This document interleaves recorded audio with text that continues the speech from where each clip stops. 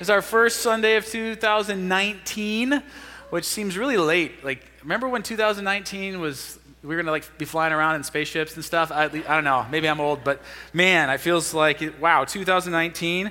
But it's going to be a great year. I'm really excited for this year. We're launching into this year by looking at a series that I'm actually very pumped about. It's an Old Testament series where we're going to look into the life of a man named Joseph. We're going to be looking in Genesis chapter 37. If you have a Bible today, grab it and pull it out. You're going to need those this morning. If you didn't bring one, we have one in the pew rack in front of you. You can conveniently locate one of those. Genesis chapter 37 is on page 31 if you're using one of those Bibles. And interestingly enough, Joseph is such a significant figure in the scriptures that his story occupies more space in the book of Genesis than any other single individual. And that is really significant when you consider that he gets more ink space actually than Adam, Noah, Abraham, Isaac, or even his own father Jacob. Some pretty heavy hitters in there, and Joseph's story is the biggest story. And it's not a boring story. It's not long and boring. It's long and intriguing. In fact, as we go through this series, you're going to find that Joseph's life is chock full of a lot of drama. Daytime TV has nothing on Joseph. It's a story filled with arrogance and intrigue and suspense and betrayal and temptation and struggle and sadness and suffering and success like you've never seen before. This is a story that will find Joseph in a place as low as a prison and in a position as high as a palace. And again, we're spending 8 weeks in Joseph's life, and we're calling this series From Dreams to Destiny. Because what I find in Joseph's life is something that I believe is true for every single one of us. I think it's true of my life, and I think it's true of yours as well. Joseph was a man who had dreams. He had plans. He had ideas about who he was and what his life would look like. But what we find in Joseph's story is that God has other plans. God has a greater purpose and a different idea for where Joseph's life will go. God has a destiny for Joseph's life, and it's a destiny that will take Joseph down paths he never would have walked down on his own, and he certainly would not have chosen for himself. In fact, at the very end of Joseph's story, after all the ups and downs and twists and turns and ins and outs and unexpected, sometimes extremely difficult circumstances, Joseph stands up. This is kind of the climactic scene of the story. He stands in front of his brothers. This is Genesis chapter 50. We're going to jump into the beginning of the story. This is a little sneak peek of the end.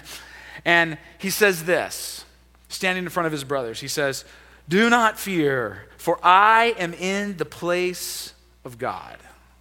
And that's just a little hint of destiny. That's just a little biblical definition of what destiny truly is. For am I in the place of God, he says. Am I not exactly where God wants me to be? Am I not exactly where God has led me? It's been a long road. It's not always seemed straight and narrow or even like God was in control, but he has been the whole time, and I am exactly where he has me to be. You see, friends, what the Bible says to you and me in such a very personal way is that he has a plan for your life. God has a plan for your life. He doesn't just save you and say, "I'll see you in heaven someday," like good luck, do whatever you want. No, he has a plan for you. He wants to use you. He wants to work in you and through you. He wants to accomplish his will and purposes in and through your life. But often, from our worldly perspective, our lives don't feel this way. They feel off course. They feel like they're sort of meandering or wandering off the path, and we are so many times tempted to wonder, God, are you really there? Are you really in control? Are you really leading and guiding and accomplishing in and through me what you want to be? Because looking at my life right now, God, it sure doesn't seem like it. But listen to what Joseph says to his brothers next. He says, "Do not fear, for am I in the place of God?" In other words, have I not fulfilled God's destiny? Has God not done his work in me? And then he says, "As for you, you meant evil against me, but God meant it for good." And friends, what we'll learn from Joseph is that on the path to God's destiny, we will encounter both evil and good. You see, the road to destiny is not just a road through good. It's not just easy going and smooth sailing. It's not all good on the road to destiny. There's some bad stuff on the way to destiny. There's some bad people on the way to destiny. You'll make some bad choices on the way to your destiny. In fact, the road on the way to your destiny might just involve suffering and pain and struggle that at the time you don't understand. It did for Joseph. That was his story. That was his road. But now I'm getting ahead of myself, so let's get back to the beginning of the story, Genesis chapter 37. We'll begin right in the middle of verse 2, where we're first introduced to our main character. Joseph, a young man of 17, was tending the flocks with his brothers, the sons of Bildah and the sons of Zilpah, his father's wives, and he brought their father a bad report about them, about his brothers. Now Israel, or Jacob, loved Joseph more than any of his other sons because he had been born to him in his old age, and he made an ornate robe for him. When his brothers saw that their father loved him more than any of them, they hated him and could not speak a kind word to him. Joseph had a dream, and when he told it to his brothers, they hated him all the more. He said to them, "Listen to this dream I had. We were binding sheaves of grain out in the field when suddenly my sheaf rose and stood upright while your sheaves gathered around mine and bowed down to it." His brothers said to him, "This sounds great. Tell us more." No, they didn't. His brothers said to him, "Do you intend to reign over us? Will you actually rule us?" And they hated him all the more because of his dream and what he had said.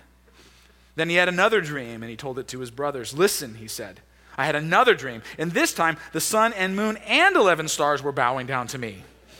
When he told his father as well as his brothers, his father rebuked him and said, "What is this dream you had? Will your mother and I and your brothers actually come and bow down to the ground before you?"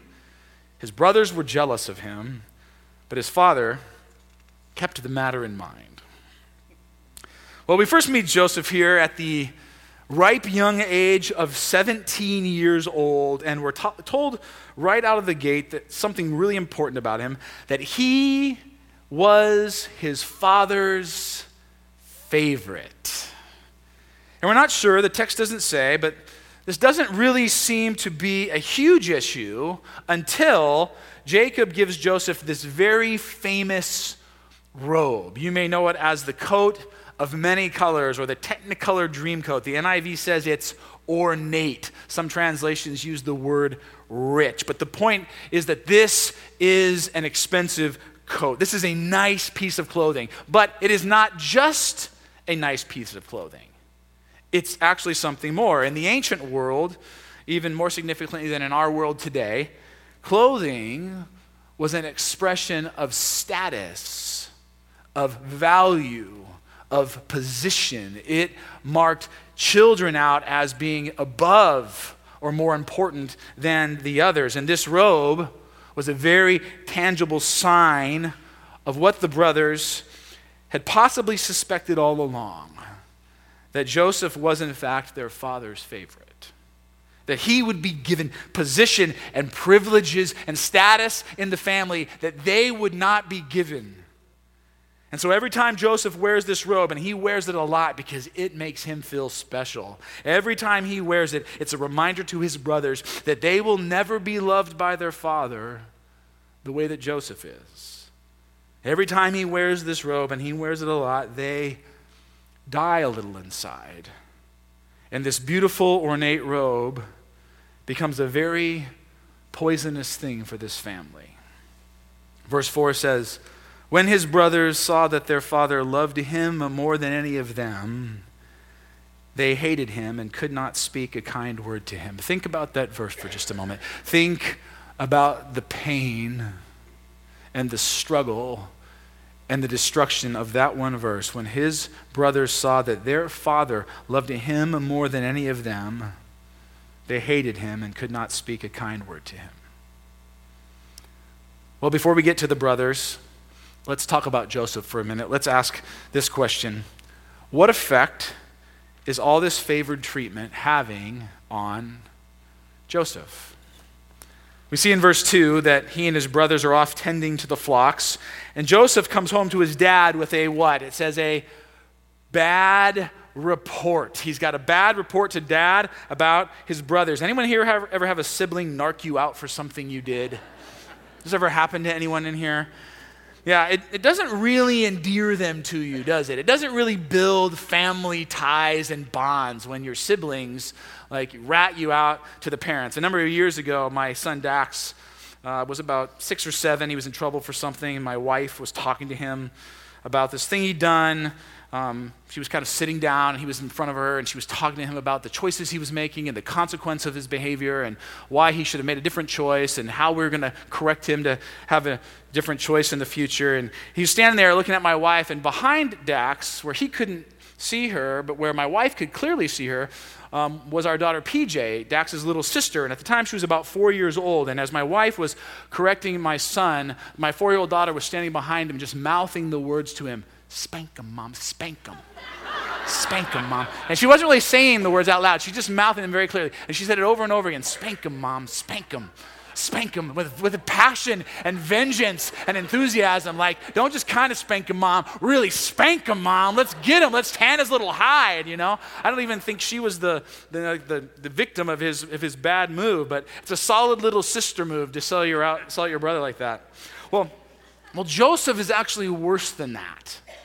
He's worse than my daughter PJ. Commentators tell us that this Hebrew word for bad report is actually a word that means false report or lie, or at least a misrepresentation of some kind. So Joseph is not just tattling on his brothers, he's making up stories about his brothers. He's exaggerating, he's embellishing to put his brothers in a bad light with dad. You see, without directly saying it, the author here is telling us that Joseph is not on a good path, that he is becoming slowly and surely, through the favoritism of his father, a selfish and conceited person who is often loose with the truth. Then Joseph adds to this by revealing this pair of dreams. Now, if you have siblings, I'd like for you to consider for a moment doing what Joseph did. You call your siblings together and you say, "Family meeting, come on in, listen up. I've had this dream and I want to tell you about it. We're all binding sheaves together. And then suddenly in my dream, my sheaf stands up tall and your sheaves bow down to me. Isn't that cool? Let's gather around and talk about what this could possibly mean. In fact, let's practice by playing bow down sheaf. Anyone want to play?" Now, the writer makes their response to Joseph very clear. When he told it to his brothers, they hated him all the more. His brothers said to him, "Do you intend to reign over us? Will you actually rule us?" And they hated him all the more because of this dream and what he had said. You see, this isn't just little brothers annoying us. Why do we always have to watch him? He's always telling on us. He's kind of bugs us. No, there is hatred in the heart of these brothers. Hatred is growing deep inside of their souls. And then Joseph puts the icing on the cake by having another dream. And you'd think by now Joseph would have learned that maybe, just maybe, openly sharing your dreams might not be the right call, but he doesn't learn. Instead, he gathers his entire family for dream number 2. And he says, "If you guys liked dream number 1, dream number 2 is even better. Mom and Dad get in on the action this time." And it's so bad, Jacob is so off base, he's so disconnected relationally from what he's saying that even his father rebukes him. Even his father, who loves him dearly and is often blind to Joseph's weak spots and blind spots and behavior, even his father rebukes him. And I'll just say real quickly here, friends, spiritual maturity and relational maturity are never disconnected in the scriptures. It is impossible to be spiritually very mature and relationally immature. And so what the author is showing us here is that both relationally and spiritually in life, Joseph has a long, long way to go. Tim Keller says, All this favoritism has Joseph on the path of becoming a spoiled, selfish, insensitive, arrogant, shallow, and maybe even evil person. You see, the story begins, and unless God steps in and does something radical, Joseph will not on his own become the person God longs for him to be. He's not getting there by himself. And likewise for the brothers, all this favoritism and arrogance is doing something very sinister in their hearts as well. 3 times we're told they hate Joseph. Hate is growing in their hearts for their own little brother. And then finally we're introduced to the word that is stoking and feeding and driving all of this hate and all of this negative emotion. It's found in verse 11. It says this: his brothers were jealous. His brothers were jealous of him. And friends, nothing leads to resentment and hatred and the destruction of community and family more than jealousy. You know what's interesting about jealousy or envy? It's one of the hardest sins to spot in yourself. It's one of the hardest sins to confess or admit to. I mean, think about it for a minute. Just scroll your mind for a second. Think back. How often have you heard someone in your life admit to being jealous? How many times has someone in your life, even the people closest to you, even the people that love you and trust you and talk to you about everything, how many times in your life has someone said to you, I'm struggling with jealousy, I feel really envious, I feel really jealous of this person? Not often. Instead, we deny jealousy. Because jealousy is shameful. The same thing that causes us to be jealous prevents us from expressing our jealousy, and that is pride. You see, to confess jealousy feels so weak, it feels so vulnerable, it feels so petty. No one wants to admit to being jealous. We'll admit to being angry or frustrated or ticked off, but jealous, no way. That's for weak, wimpy people, and I could never be one of those. Here's how jealousy works.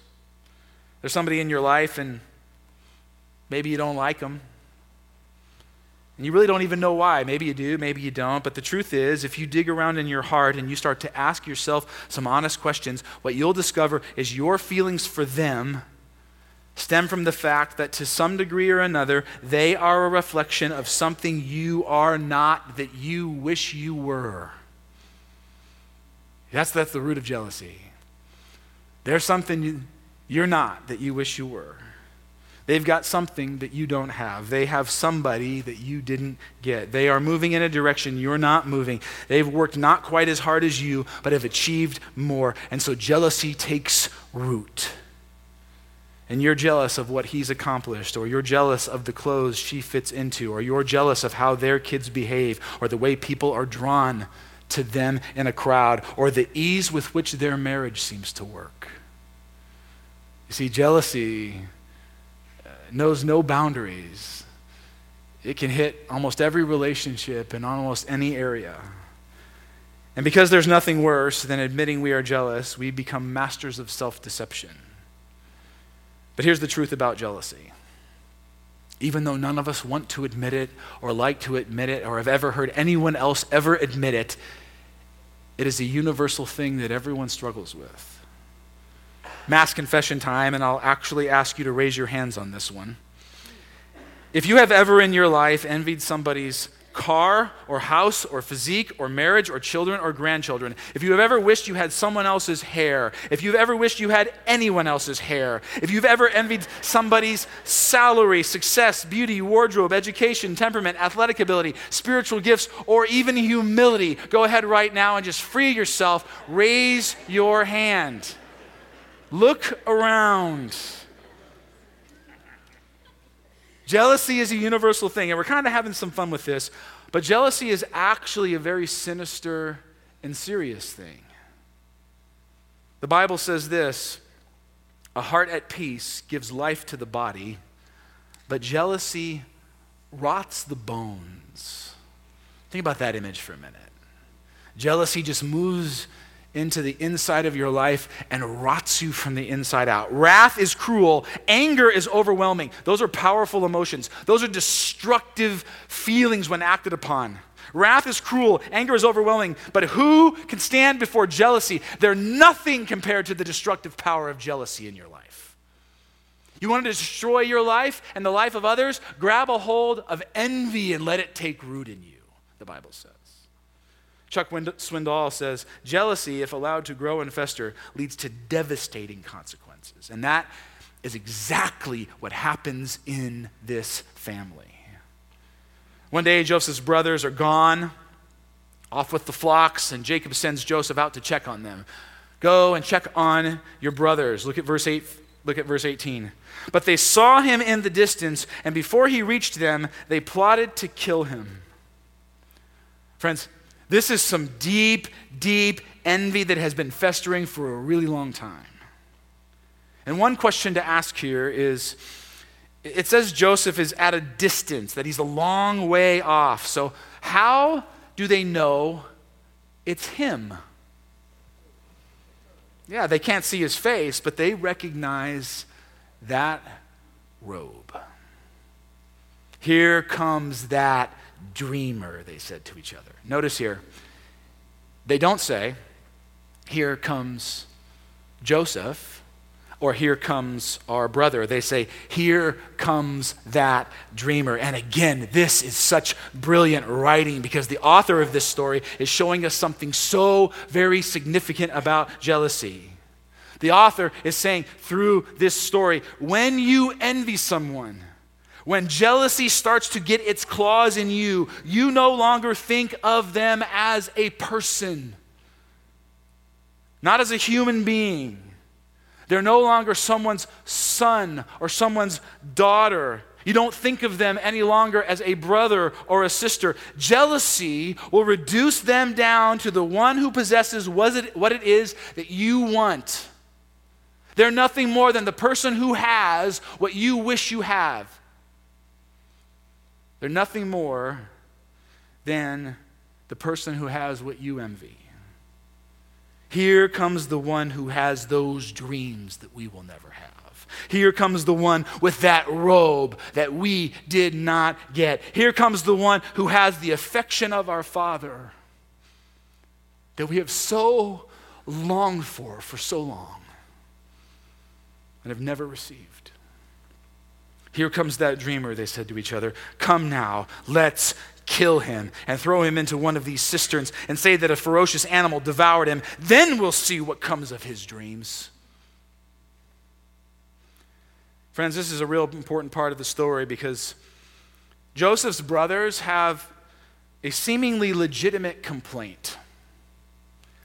They have not received the kind of love from their father that they should have received. They have not been affirmed and accepted and loved by their earthly dad in the way that God would want them to be. But their solution to this problem that they have with Jacob, this problem that they have with their father, they decide to take it out on Joseph, and their solution is to destroy him. And friends, that's exactly what jealousy will do. That's exactly what it will say to you. If you cannot have what you so desperately want, then make sure no one else can have it either. Jealousy will drive us to do whatever we need to do to take that thing we can't have away from the other. And friends, this happens with us all the time. This happens in my life, and this happens in your life all the time. And I know that most of us in here have not probably physically thrown someone, a sibling, into a pit, although maybe we should do a mass confession on that. Most of us have probably not done something this extreme, but we've put people in pits in other ways. We've intentionally decided to withhold compliments. We've written people off because of jealousy. We've been passive aggressive. We've badmouthed people. We've gossiped or slandered them. We've insinuated some things about them. And we're good on this at church, right? Real subtly, so that people won't accuse us of being hateful or unspiritual, but the message is given off, and it's given off oh so clearly. Do you find yourself just attracting gossip and slander? Attracting complaints and dissatisfaction? What about you is saying, it's okay to talk that way with me? Or maybe you found yourself saying something like this to a friend. I probably shouldn't say this. Or I'd only say this to you. Or I don't want to be mean, but I'm about to be. Verse 23. So when Joseph came to his brothers, they stripped him of his robe, the ornate robe he was wearing, and they took him and threw him into the cistern. The cistern was empty. There was no water in it. I want to just explain this scene for a minute because sometimes I think we have the Sunday school version where Joseph's sort of lowered down into this little pit and he's in there going, guys, how come you're leaving me in here? Let me out. The Hebrew text is much more explicit. They ripped these clothes off him. He was probably stripped bare naked. He was most likely beaten and he was thrown in this pit and left for dead.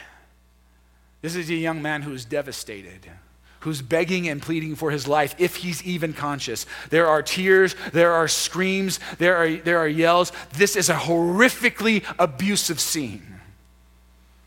But let's back up. What's the first thing the brothers do when Joseph arrives? They take that blasted robe off his body because they are sick of looking at it. And they're sick of being reminded every single day of how their father loves him and not them. And friends, I want to pause right here for a minute and talk about this robe. Because all of us in here come from imperfect families. There are no perfect families in this place. There are no perfect families in this world. But some of us, maybe even most of us in this room, have some real deep hurts from our families. Some of you are in here this morning, and here's the truth about you. You never got to wear the robe. Some of you never received the kind of affirmation and love from your parents that your heart longed for and that you so desperately desired. Maybe you were in a contest with a real high achiever in your family, and no matter what you did, you could not study hard enough or run fast enough or jump high enough. Maybe you were in a family with a real attractive sibling, and you always felt like you were the unnoticed one.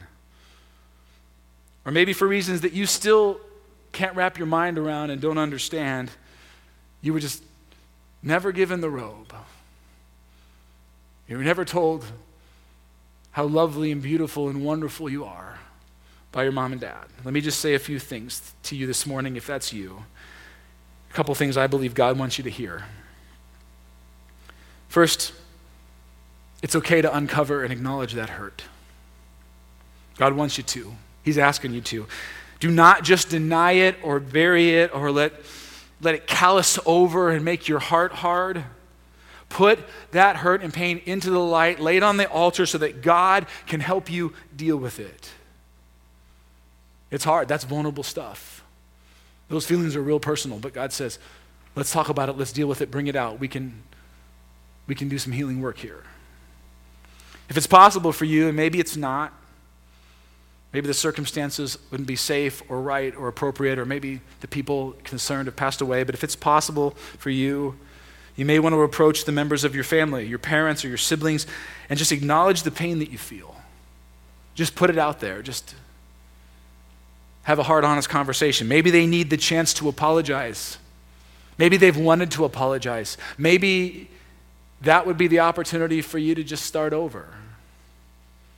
Maybe things look totally different to them. They had a different experience, and there's some things that you need to hear from them. You need to hear how they saw things, and there can be some healing from that. You know, in Joseph's family, this kind of reconciliation does actually happen. As bad as it was, as horrible as this scene is, reconciliation in Joseph's life happens. Guess when, though? 20 years later. Don't wait 20 years. Don't wait 20 years. And even if those kind of conversations aren't possible for you, at least acknowledge your hurt to yourself and to your God and to a trusted friend. The second thing you need to do if you never wore the robe, and maybe all of us need to do this one, is just to renounce envious action. Some of Us in this room need to just make a declaration. Even though I feel envy, I will not give in to the temptation to gossip or backbite or to tear down other people to try and cover up the hurt and pain that I feel. Even though it's my brother, even though it's my sister, even though it's my cousin. And here's the third thing.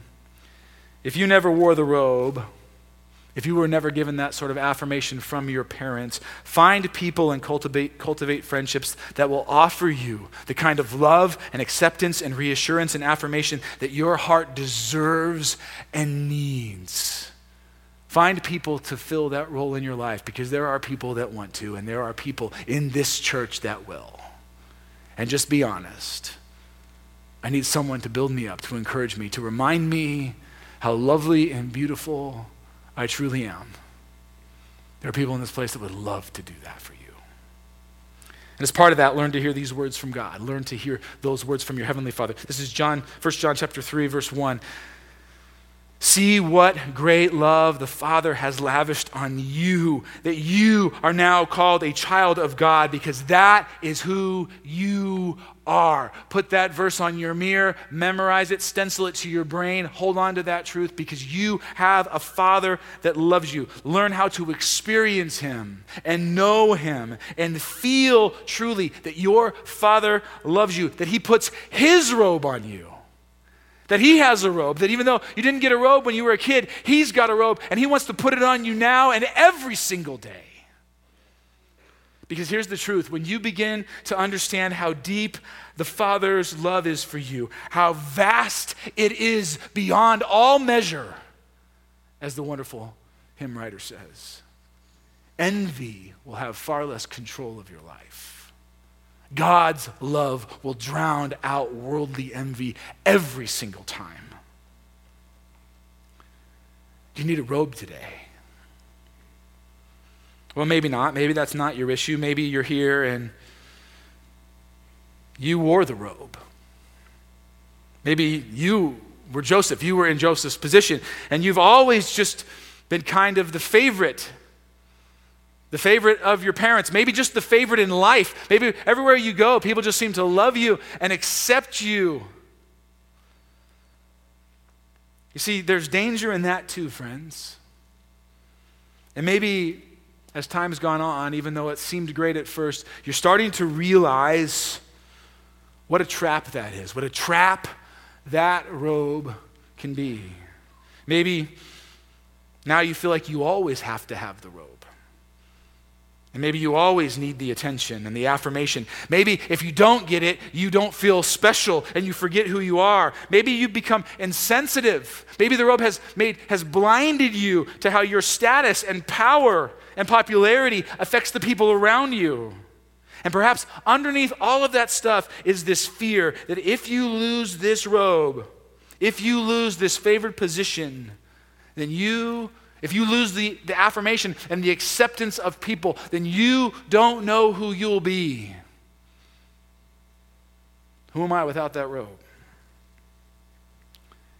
You know, friends, I don't think it was any accident that Joseph spent years as a slave and as a prisoner before he was ready to be used by God in a powerful and prominent position again. See, Joseph has to go and learn what life is like without the robe. He had to learn that God's love and faithfulness was enough, and that he did not need the praises and affirmations of others in order to be someone of value. Friends, if this is you, put yourself in places where you're not always the center of attention, where you're not the one that holds the power or has the last word. Seek out and find places where you can serve behind the scenes and not be noticed by anyone. And just let God notice you and let it be good enough. And like I said, this is going to happen for Joseph. He's going to experience this very thing. And God is going to use this in his life to change him and transform him in mighty ways. But today, as the first scene of his life finishes up, that's not going to quite happen. Today's story will not end on a high note. There will not be a happily ever after red ribbon around this story. Joseph's brothers finish off this opening scene by selling him into slavery. At least they didn't kill him. They take the robe, the one they've ripped off of his body, and they dip it into the blood of a goat, and then they go home to tell their father that his beloved son is dead. Then Jacob tore his clothes, put on sackcloth, and mourned for his son many days.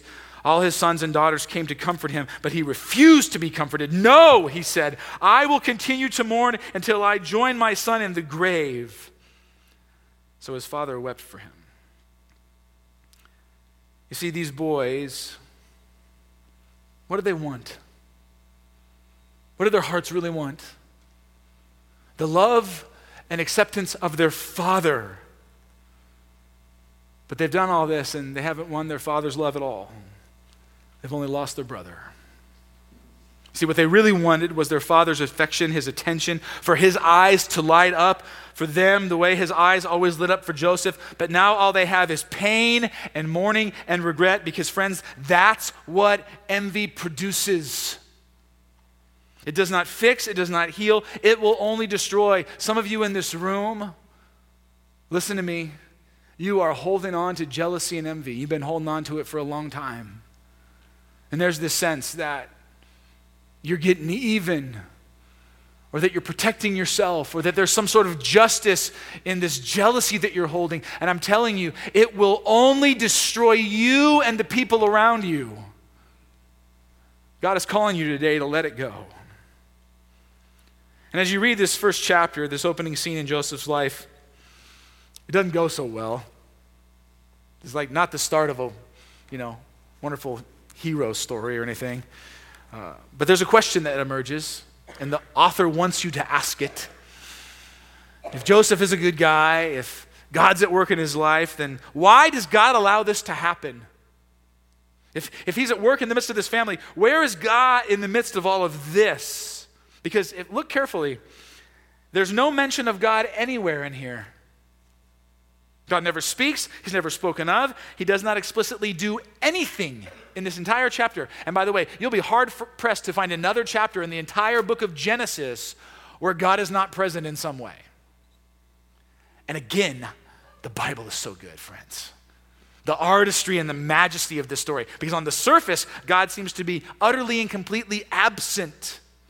But right in the middle of this story, there's a whole set of circumstances or coincidences in verses 14 through 17. We jumped over them. I'm going to go back.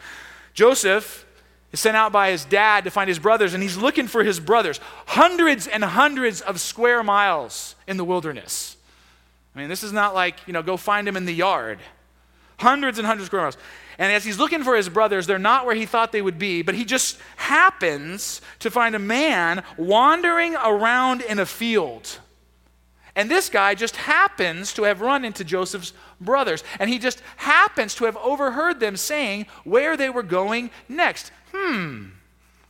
What a coincidence, or maybe not. And the point the author is reminding of is this.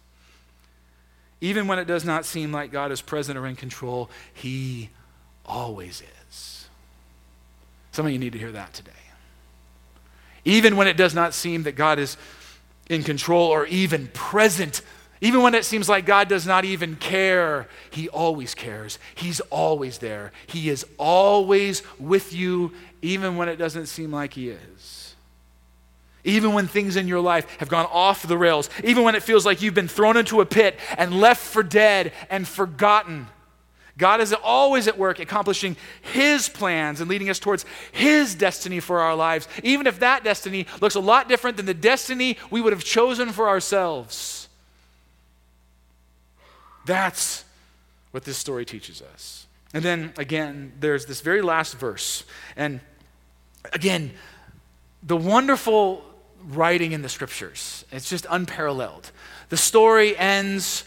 Joseph is not murdered. He's sent off into slavery. His murder is staged by the brothers. The father weeps and goes into deep mourning, and it seems like this whole thing is going to end like on such a sour note. And then the scene wraps up with this one last statement that the author throws in. Listen to it.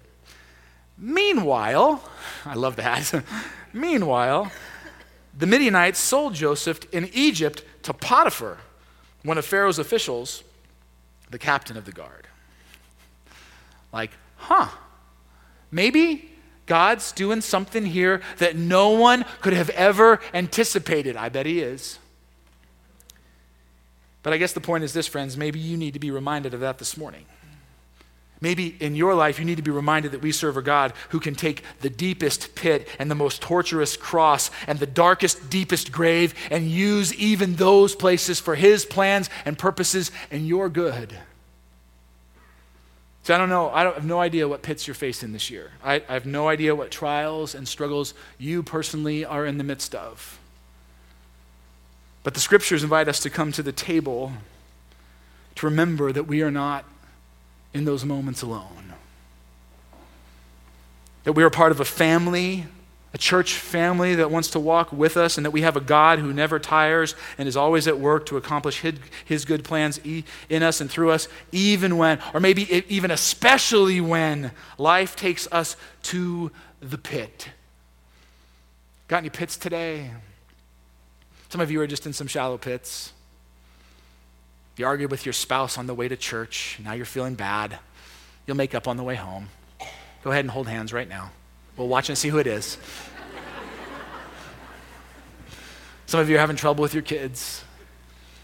Some of you are struggling in a marriage. Some of you got some issues at work. Some of you got some bigger pits. Some of you got cancer or Alzheimer's or a parent who's in hospice, or a son or a daughter who's off the rails and you don't even know where they're at.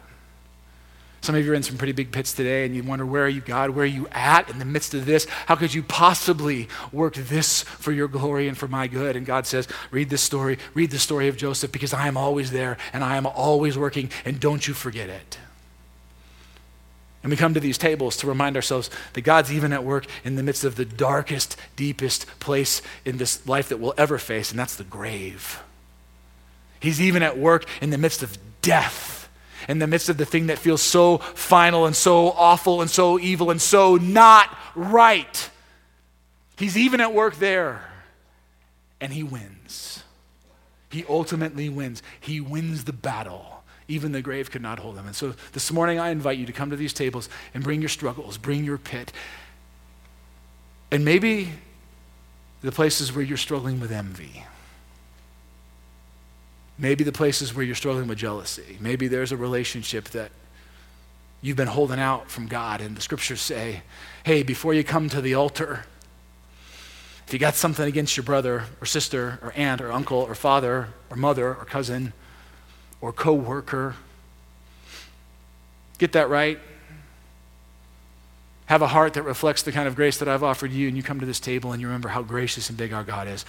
This morning, you're invited to this table to remember the victorious power of our God, and he invites you not just to come as a religious exercise, but to come and bring all your junk, all your stuff to him, because that is where God does his best work, in the midst of your pits, in the midst of your junk, in the midst of your life's tragedies. That's where you'll find him. That's where he'll change you and shape you. That's where he'll take you, not to your destiny, but to his destiny for you. Amen? I'm going to pray, and then when you're ready, you can just come to the table, receive the bread and the cup, and we'll close in some worship. Father, this morning, thank you for this man and for this story. I pray specifically, Lord, for people in this room who are struggling with something big. And it's so much easier to talk about trusting you in the midst of those moments than it is to actually do it, and I know that. So I state that out loud, and I ask, God, that you, by your Spirit, would move in close to people who need to be reminded of your presence and your power and your goodness today. Remind them that there's freedom to question you and be frustrated with you and to be angry with you and to hurt and to lament and mourn in front of you, Lord, but remind them that you will never let go. And if there are places, God, in this church where there's unresolved envy and jealousy and bitterness, especially amidst families, God, may your Holy Spirit break into those moments. May your transforming mercy and grace bring healing and restoration and freedom. And would you give us, as your people, as your dearly loved children, the humility to be the ones who would offer the olive branch. God, I'm praying that whoever needs to hear that message today, that your Holy Spirit would embed that in them. So now, Lord, we come to this table to declare you, your goodness, your grace, your mercy, and your ultimate victory, not just over sin and death, but over our sin and death and over our lives. So have your way, Lord. Have your way with us. We thank you and love you. We pray all this in the wonderful name of Jesus Christ, our Lord. Amen.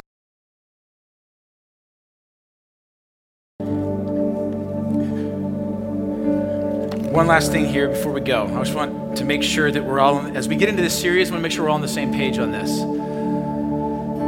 In this story, the beginning of Genesis, God creates the world. It's good, it's great, it's perfect. Shalom, peace, right? Humans blow it, we fall, we bring sin and destruction and devastation in the world. Then God is now in his rebuilding process. He's in the redemptive part of history, and he decides how I'm going to sort of make things right again is through people, through a specific group of people, through a family.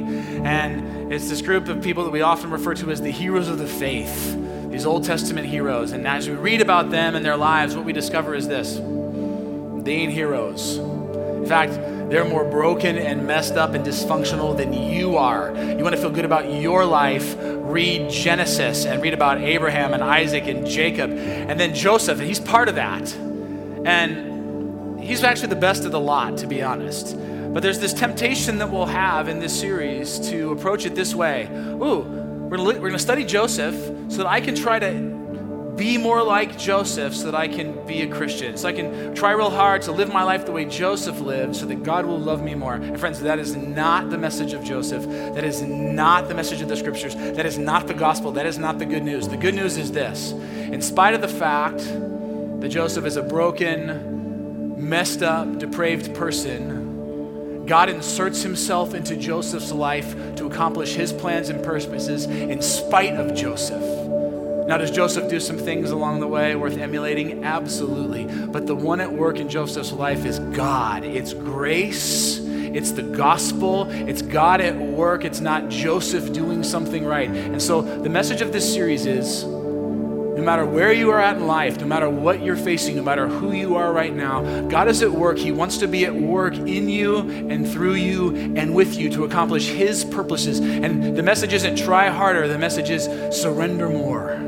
Allow God to take control more. Follow his lead more fully, just the way Joseph did. And so as you go today, remember that's the message. That's the message of this entire series. Allowing God to do more work in us, allowing God to direct our paths, not taking control on our own. And if this morning you need help with that, or if you want to talk about any of the things we talked about today, there's going to be prayer in the back. One of the ways you live into humility, one of the ways you crush the power of envy and jealousy in your life is through prayer, and specifically allowing others to pray for you. There's just something about that that's so powerful.